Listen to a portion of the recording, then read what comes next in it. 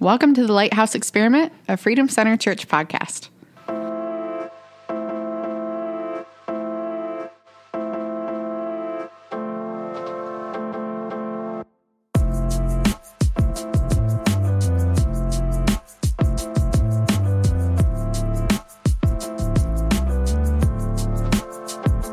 I'm not sure I want to agree to this.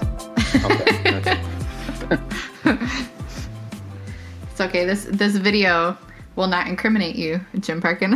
I don't know. That's good. True. It'll be good. Well, welcome back to the Lighthouse Experiment podcast, family and friends.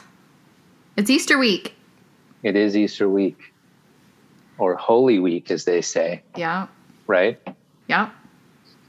So tomorrow in some denominations or across Christianity is called Maundy Thursday. Something to that effect. Okay. I don't know. I don't know either. That's like the day before the day. I think it's like, so that would be, right, it would be Thursday or early morning Friday that Jesus is taken custody, right? It's true. Yeah. Wild. So It on is that wild. note, what we're doing this time, I've done this before, but this is a different context that I'm going to do tonight. On this Easter week episode, we are going through the crucifixion, and this is how I'm going to read through this. It is a medical examiner's report. It's written in that context by an actual board, like certified crime scene investigator and medical examiner who was certified in Indiana. This is his report. Okay. So, you ready? Yes. Let's do it. All right. Here we go. It says, and again, this is a certified individual, and he's written this as he would narrate like a crime scene investigation.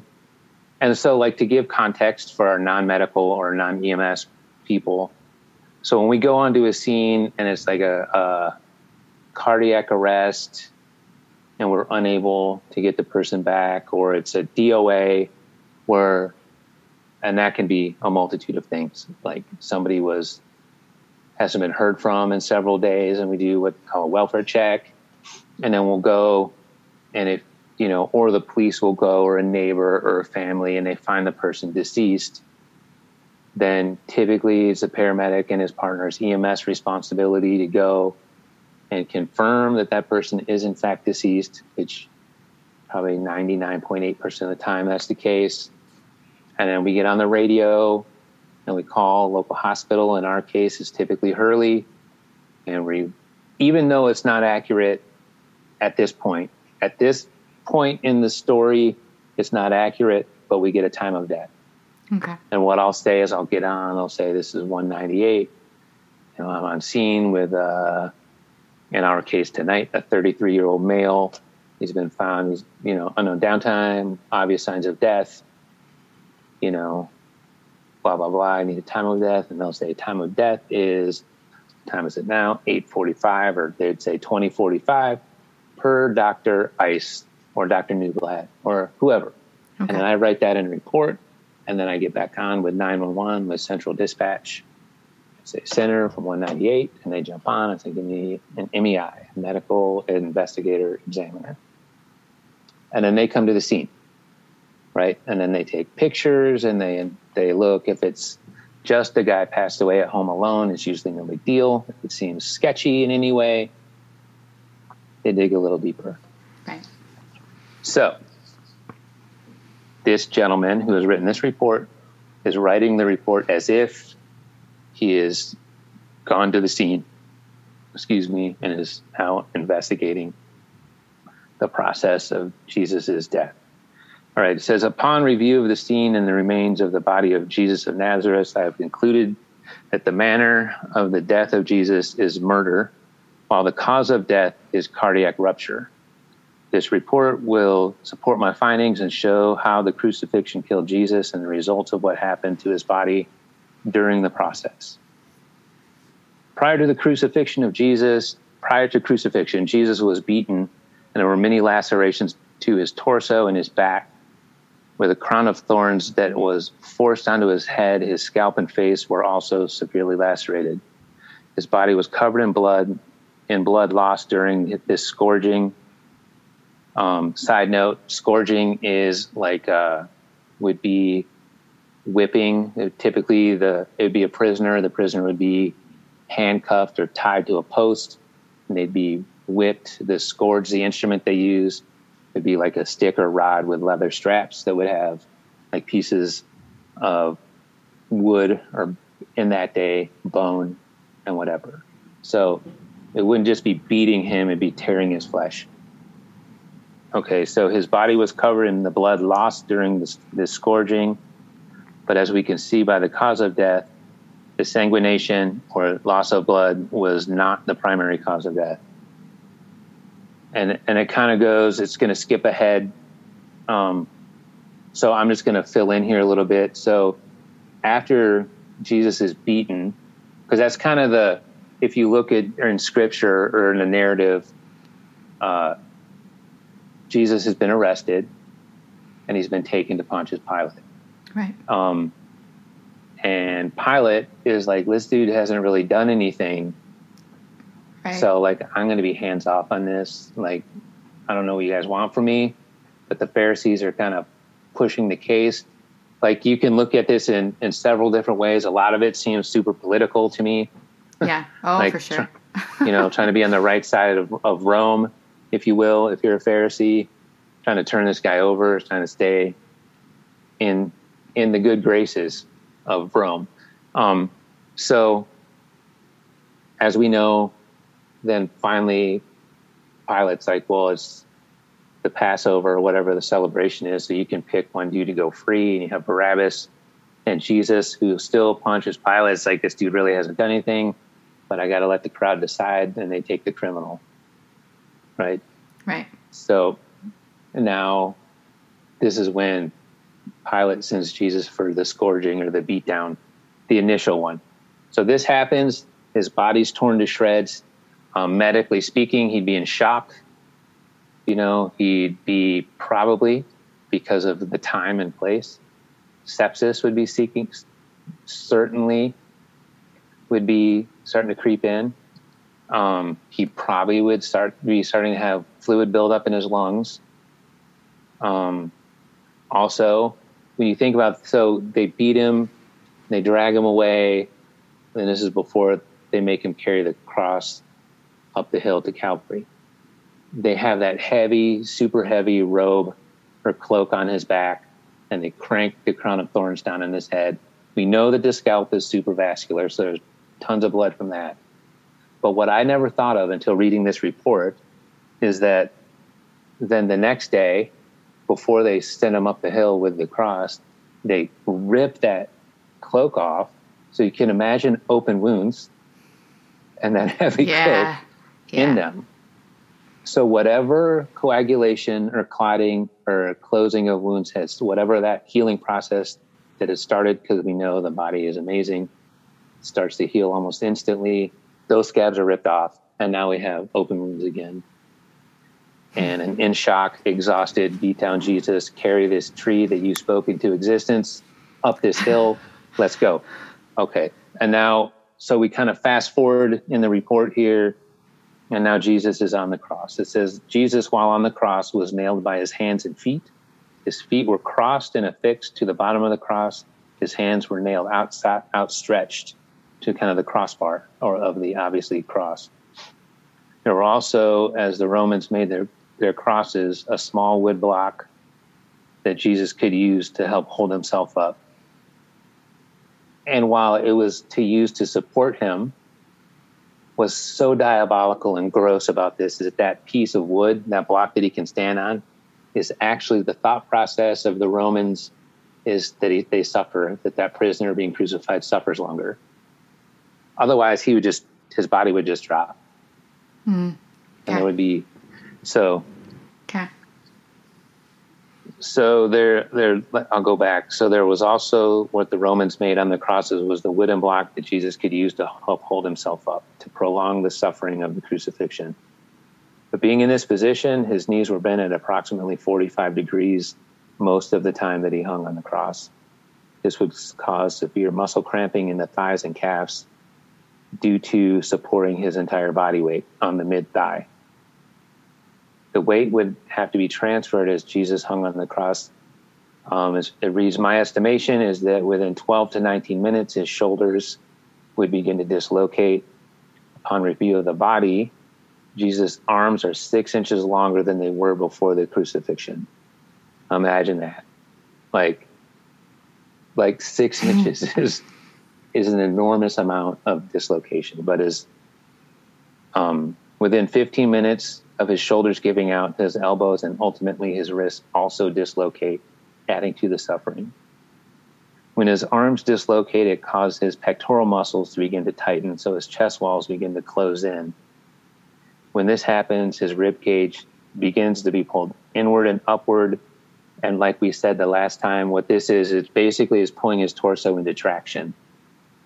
So everything's locked up. You need that movement to be able to exhale. So when this happened, his rib cage began to be pulled inward and upward, or in other words, into traction, since his arms were now well above his chest. At this point, it became very hard to breathe, and Jesus had to force himself in position to breathe, which means he would have to push up with his feet that are nailed to the cross in like a good foot or a foot and a half in order to, make room or make the torso into a position where he can exhale. And then obviously he's in this kind of pain, so he would then drop and then automatically inhale. So inhaling became more frequent as his body begins to fatigue. Once this happens, fear of asphyxiation sets in, so you frantically begin to breathe to keep from suffocating. That's what happens to people when they have an asthma attack. Okay, right. They can't breathe, so they breathe. They're breathing faster and harder because their body is in the fight or flight, desperately not wanting to suffocate. Okay, yep. So every breath brought more pain, Jesus having to lift himself up on dislocated shoulders, wrists, and elbows, whilst being shortness of breath. So then he's panting, but the breaths become less frequent because of just exhaustion and pain and suffering. It goes kind of back here. So when the nails were driven into Jesus' wrist, it shattered his median nerves. And this is interesting. I didn't remember reading this. I've studied a lot of these. So there's no broken bones. When they recover the body, Jesus had no broken bones. Ooh. I didn't know that. I kind of had assumed. I just assumed. That but when you go through the wrist, they went through and missed the bone, the radius and ulnar bone, and just blew out the nerves. So does that mean that it would have been like down through here? I can't see your hand. Yes. Okay. Because up here we have all of the wrist bones and stuff. Okay. Right. Okay. Wild. Okay. Keep in mind, Jesus had no broken bones, which is very uncommon in a crucifixion. Although there were dislocations and torn nerves, no bones were broken. Hypoxia, or low oxygen in the blood, begins to set in as breathing became less frequent and less effective. When this happens, Jesus begins to pant because his body's starving for oxygen. With his body going into panic mode, Jesus begins he would begin to gasp and would more frequently raise and lower himself on the cross. At this point, that actually becomes involuntary. Because your body is just forcing trying you to stay survive. Alive. Yeah. Do whatever it needs to do to stay alive, right? So he's pushing himself up on this little piece of wood with his arms outstretched and his feet and hands nailed and all the dislocations.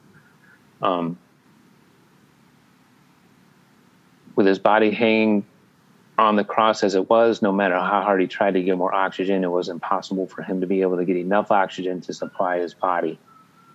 The twin forces of hypoxia, too little oxygen, and too much CO2 cause his heart to beat faster and faster, and Jesus developed tachycardia, which is heart rates over 100 beats per minute. That is tachycardia. Okay. Then what happens if that lasts over several minutes? It just increases and increases and increases. And usually it maxes out at a rate of 220 beats a minute. So let's think about this. My resting heart rate as we're sitting here right now is probably somewhere between 50 and 58. So put that in context, 220 beats a minute. For all our medical people, yep, 220 beats a minute. Which is 220 is in healthcare is marked as or in medicine rather, is marked as the maximum sustainable heart rate. Okay. By examination, Jesus was severely dehydrated and had drank no fluids for over 15 hours. And after being beaten and knocked down and nailed to a cross, he was becoming more dehydrated with every movement, with a constant loss of blood, on top of having trouble breathing and a heart rate much higher than normal. Jesus' condition is growing worse with every breath. Also, with this great loss of blood, Jesus' blood pressure dropped drastically. Under these conditions, the blood pressure would be estimated somewhere in the realm of 80/50. For a man at his age, in a situation like this, it should be more like 160/110, just based on the stress of the situation. He was in first-degree shock with hypovolemia, low blood volume, tachycardia, excessively fast heart rate, tachypnea, which is excessively fast respiratory rate, and hyperhidrosis, excessive sweating. Okay.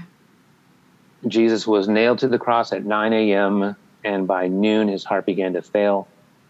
Fluid began to fill around his heart, causing cardiac tamponade. The fluid around the heart, what that does is it prevents the heart from beating properly. And time of death is marked at 3 p.m. Jesus died due to cardiac rupture, which, just exactly like it sounds, his heart was beating so fast and was so fatigued that it would have just burst. His heart blew up, and then Jesus died.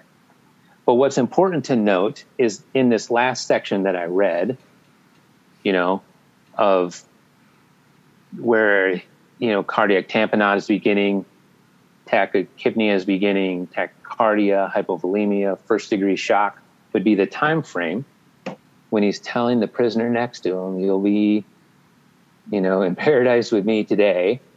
And he's asking God, why have you forsaken me? And then with the last breaths here, right prior, I would probably, if I'm a betting man, say about 2:58 is when he's saying, it is finished, and then passes away. Yeah, because the one guy on the one side is like, dude, if you're really the Son of God, get us down from this. What are you doing? Do something.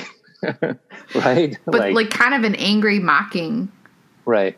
Not so much of a plead. The guy you say you are. Yeah. Yeah.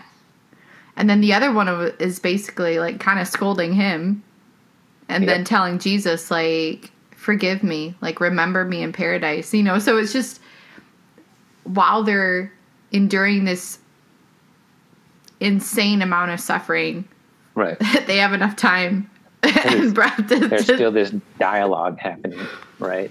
Which is amazing.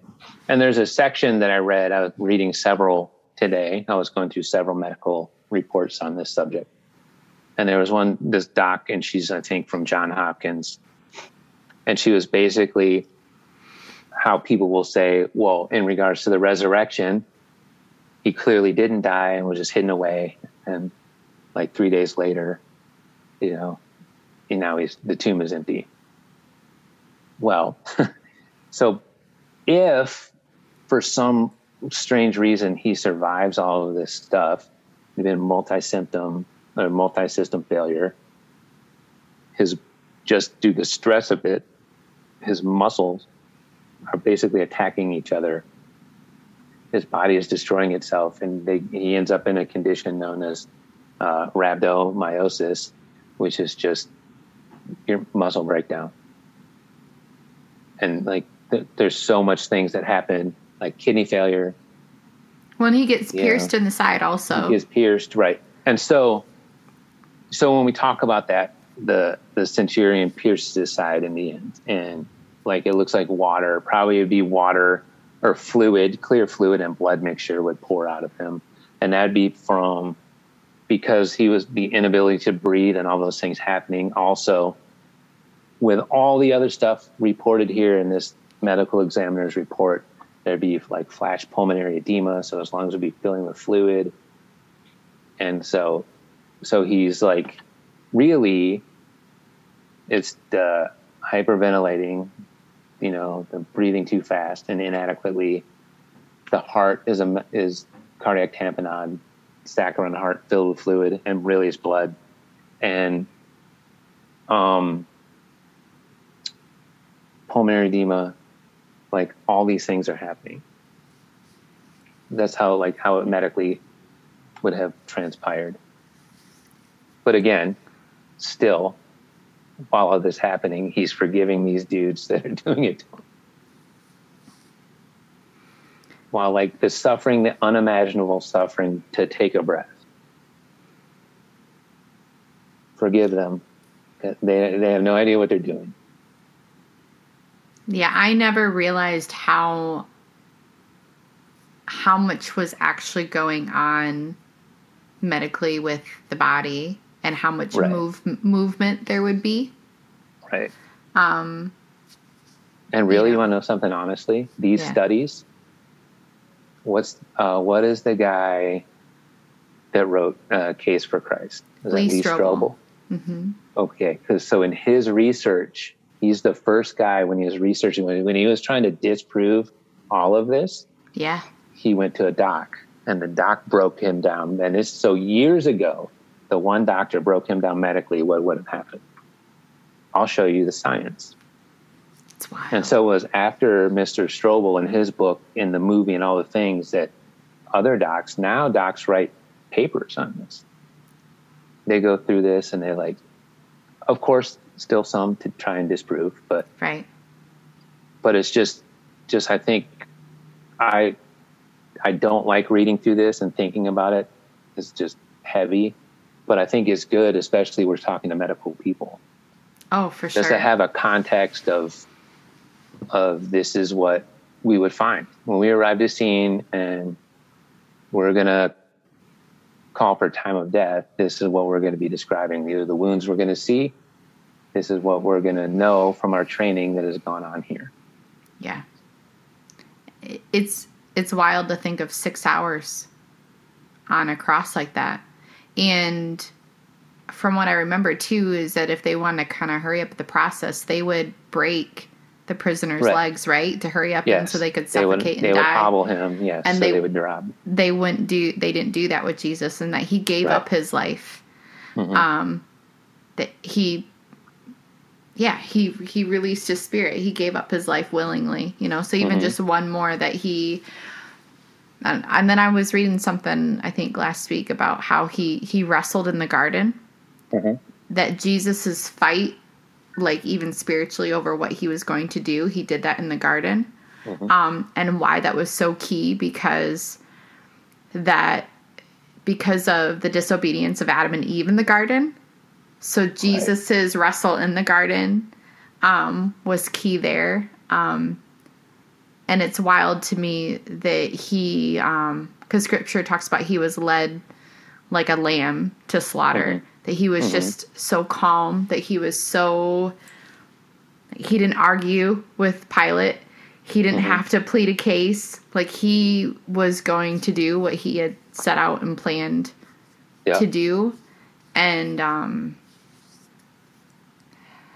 I did... when what was the movie that came out? That was it Mel Gibson that did it? The Passion of the Christ.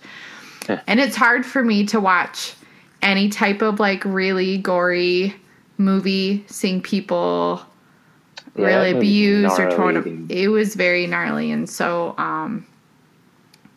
it's hard to fathom a person going through that, let alone like Jesus doing that for us. I've watched it several times now. And it's always just as hard. Like, if I'm honest, I'm always just as weepy. I'm always just as like pumped up like I would be in any other movie when he's disgorging, when he's being beaten. Yes. And then he pushes himself up, like almost like to throw his chest out, pushes himself up on that post. Yeah. As if to say, you're not done yet. Yeah. Keep going. Like, it's such a powerful film. But like, yeah, I don't think people, because, well, like growing up, you know, it was only the last few years that I really dug into this in this way. Right. But it was always just Jesus died on the cross and that's enough. That's all I need to hear. But it really takes it to a whole different level when you like read exactly, you go through medically exactly what his body would have gone through. Yeah. And then also the condition of the blood, where it says is sweating drops of blood. That's the actual real condition brought on by panic attack and like fear and stress at a level that you actually, your blood pressure goes so high that there's actual trace amounts of blood in the sweat. And what that would have been from, if you look at it, we can take his physical man, Jesus, and we can mix scripture in here, and he knows what is about to happen. He is about to take the heat. He's about to take the rap for all of mankind forever's sin, the weight of that. And like you said a minute ago, he's wrestling with the idea. I keep saying that there's another way. Take this cup from my hands, Dad. But if it's your will, also, I'll do this. Like,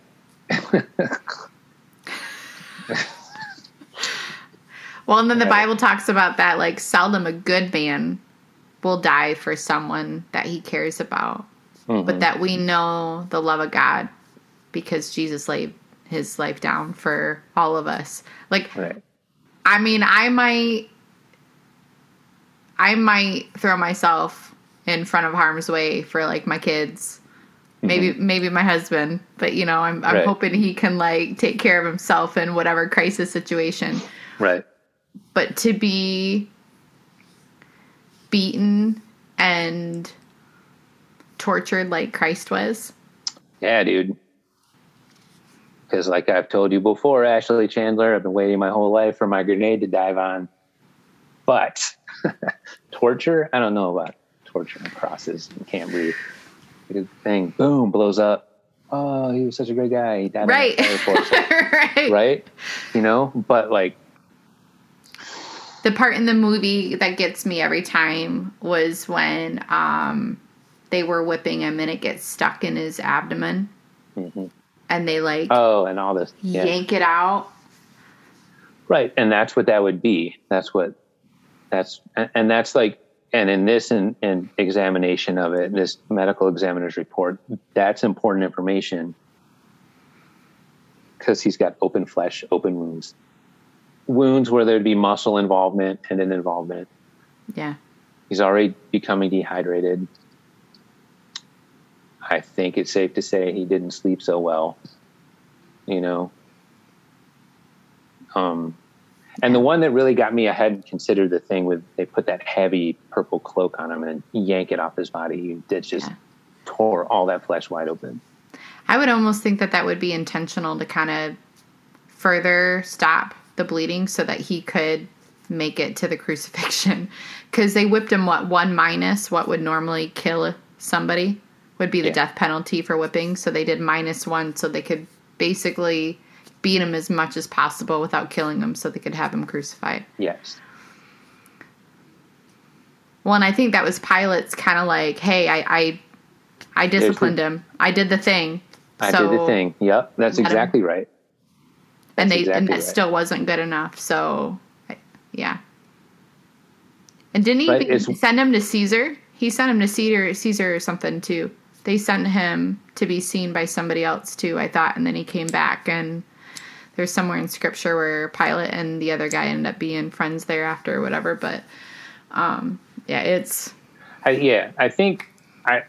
something. There's a lot going on. But I know there's a lot of politics happening, and there's a lot of staying in the good graces of Rome. Yeah. You know? Well, and let's just remember that this guy was I say this guy. Jesus had been spending, 3 years going around teaching, healing. Like a 3-year mission. Yeah, his ministry casting out demons. I mean, people were... From 30 to 33. So, people would hear that he was in town, and everybody was bringing everybody they knew in mobs of people to just touch his cloak to be healed. Yeah. So this wasn't just some obscure guy. Like, he had wrecked the framing of what the Pharisees thought he was doing. People thought he was going to, like, upset Rome, and people thought he was going to be the new Jewish leader. Like, there's all these things, right? And so, yeah, there's a ton of politics, a ton of layers of what Jesus was impacting in the world at that time. And it's interesting, right? Because really, Jesus hacked culture, right? Because even in the way, I've heard sermons and other pastors say that even in the way he would tell a parable, like the prodigal son, the senior Jewish father ran to no one. That didn't happen. They didn't run towards the lost or the son. That wasn't a thing. Yeah. You know what I mean? And I so forgot about that. He comes through and he's spinning culture on his ear, whereas this is just not how we've ever done things. Yeah. It's always been, this is not how we've done it. It's always been done this way, which is interesting to me because we find ourselves in modern culture with a lot of times we get ourselves stuck. Oh, yeah. This is how it's always been done. These are the rules and the processes and the framework in which we have operated. Don't come here and turn it all upside down. I'm trying to show you this right here. Yeah. No. This is the system. This is how it's always been done. Yeah. Yeah. But then who was it? Which of the Pharisees would come to him by night asking him questions? Do you remember? I know that's a thing. And he did believe, and he was asking him, teacher. And I think, was he the one that said, how is it, is he the one that he said, one must be born again? Yeah. I think it was him. And he's like, well, how can a man be born a second time, So, the questions, dude. It would have been amazing. It's so funny, though. I mean, so often. I mean, I won't. That's my life. I don't get it. I mean, we don't see it until we see it, and then all of a sudden it's just like, how did I not see it up until that point, But Jesus turned everything upside down. And my favorite dude in the Bible, honestly, my most favorite side, like small character, non-main dude, but the centurion that pierces his side, that once Jesus is dead, goes, in scripture is like, oh, it's basically like, oh, certainly this was the Son of God. Like, and it's most definitely the context, the way I feel him saying it is like, oh, what did we do? This was the Son of God. I wonder if he ever sought out like the disciples, and this is the thing, this, like, I truly believe this is going to be the interesting thing, like when we all get to heaven. And like, I wonder if that centurion dude, like, sought out some of the disciples, believed in Jesus, got saved. Like, maybe we'll see him in heaven and we can have all like a conversation. No like, wouldn't that be wild? That's the first person I'm looking for. There's a movie called Risen. Have you heard of this? Risen. I've heard of it, but I haven't seen it. It's kind of schmaltzy a little bit. Okay. Pretty good A-list actors are in it, I guess, A to B-list actors. But in any case, Risen is from the perspective of like what would be the sergeant at arms, the Roman soldier in charge of overseeing the crucifixion. And then he goes, 3 days pass and they go and they check the tomb. The Pharisees doing it's empty. And they're like, what? Oh, shoot. Somebody's like, oh, damn. And like, so then word gets back and this guy comes out and he looks and he's like, oh, where's it gone? Where have you taken him? Yeah. Now he's coming down on the family. Like, where did you take him? And they're like, dude, what are you talking about? Still in mourning. And then it's after that Jesus shows up with the disciples. And then this guy in the movie, this Roman soldier is like catching glimpse of Jesus.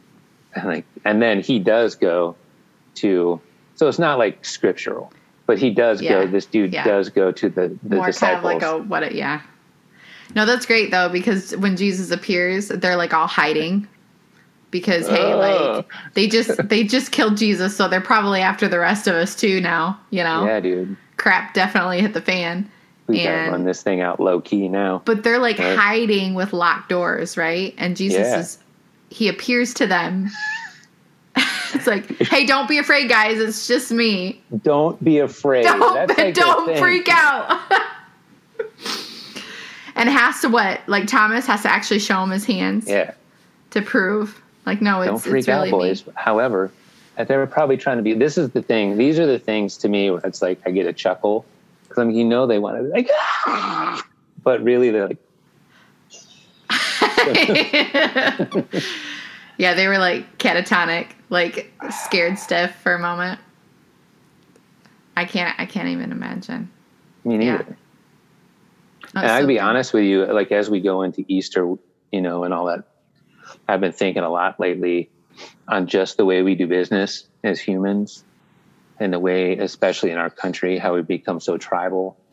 And so like you're either on the right or the left. You're either red or you're blue, and it's this or it's that.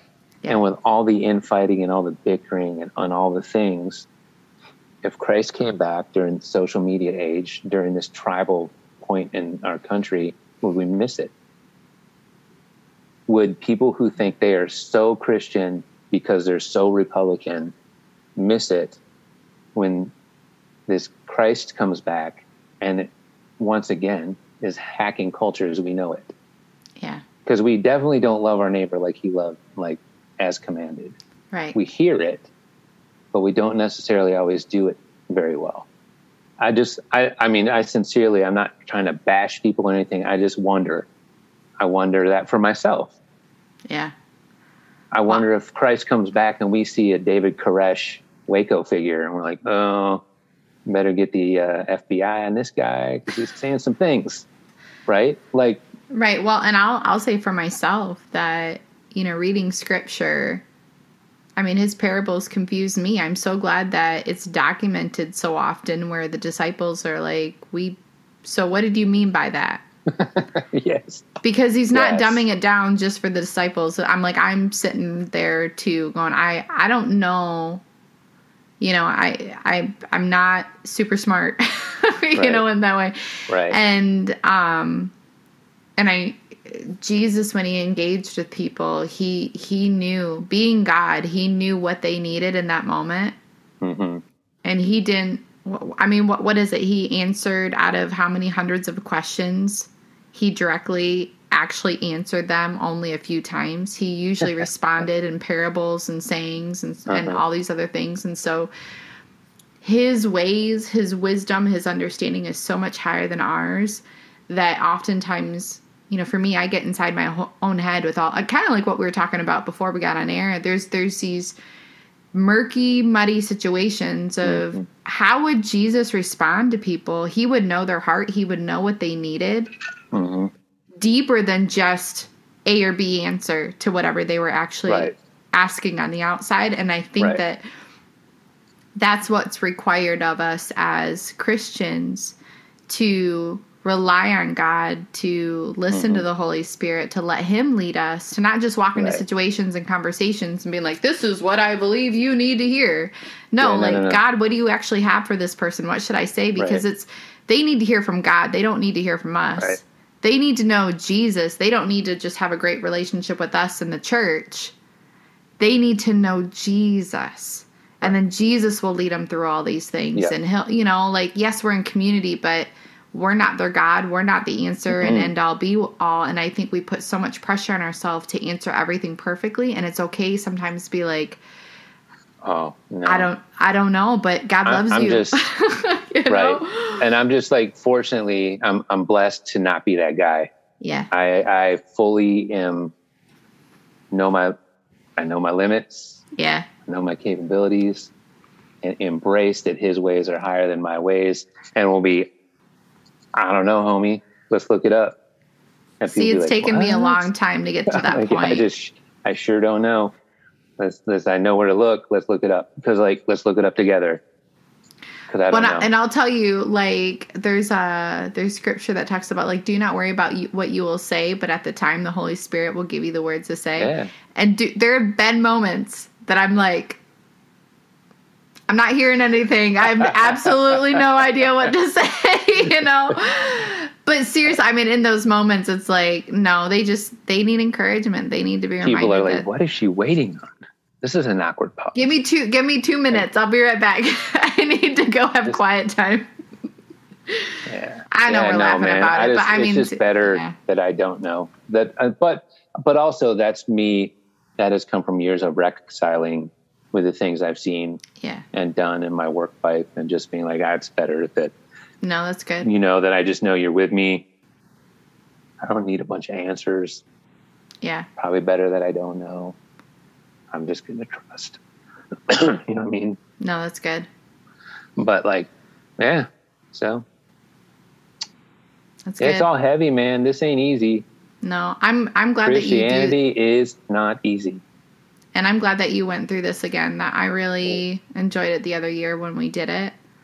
And there was new things this time that I didn't remember you reading last time. And it's really good. And this time around, I'm really kind of hit with how steady and focused Jesus was going to be beaten and sitting before Pilate, standing before Pilate and going to the cross. Like how he wrestled in the garden, but man, he went right for it after that, once he settled, no, this is what I need to do. And once he struggled through the garden, once that part is over, and this is the mission.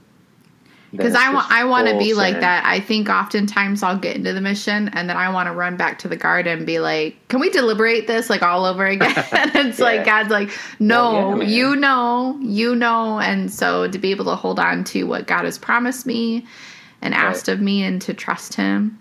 I want to have more of that. Like, it's good. I'm telling you, it's not always easy, but God does give good missions. At the same time, I've posted this before, following Jesus will be dangerous. Yeah. I mean, like, how many disciples? He had a wonderful plan for your life. Upside down crucifixion. You know what I mean? Like, yeah. Like so many characters in the Bible, like Paul is walking to his death, saying the final, most amazing words. I've finished the race. I've fought the good fight. Like speaking this out, still pouring into all of us all these years later, just before they take his head. Yeah. It's just, it's more than just Sunday.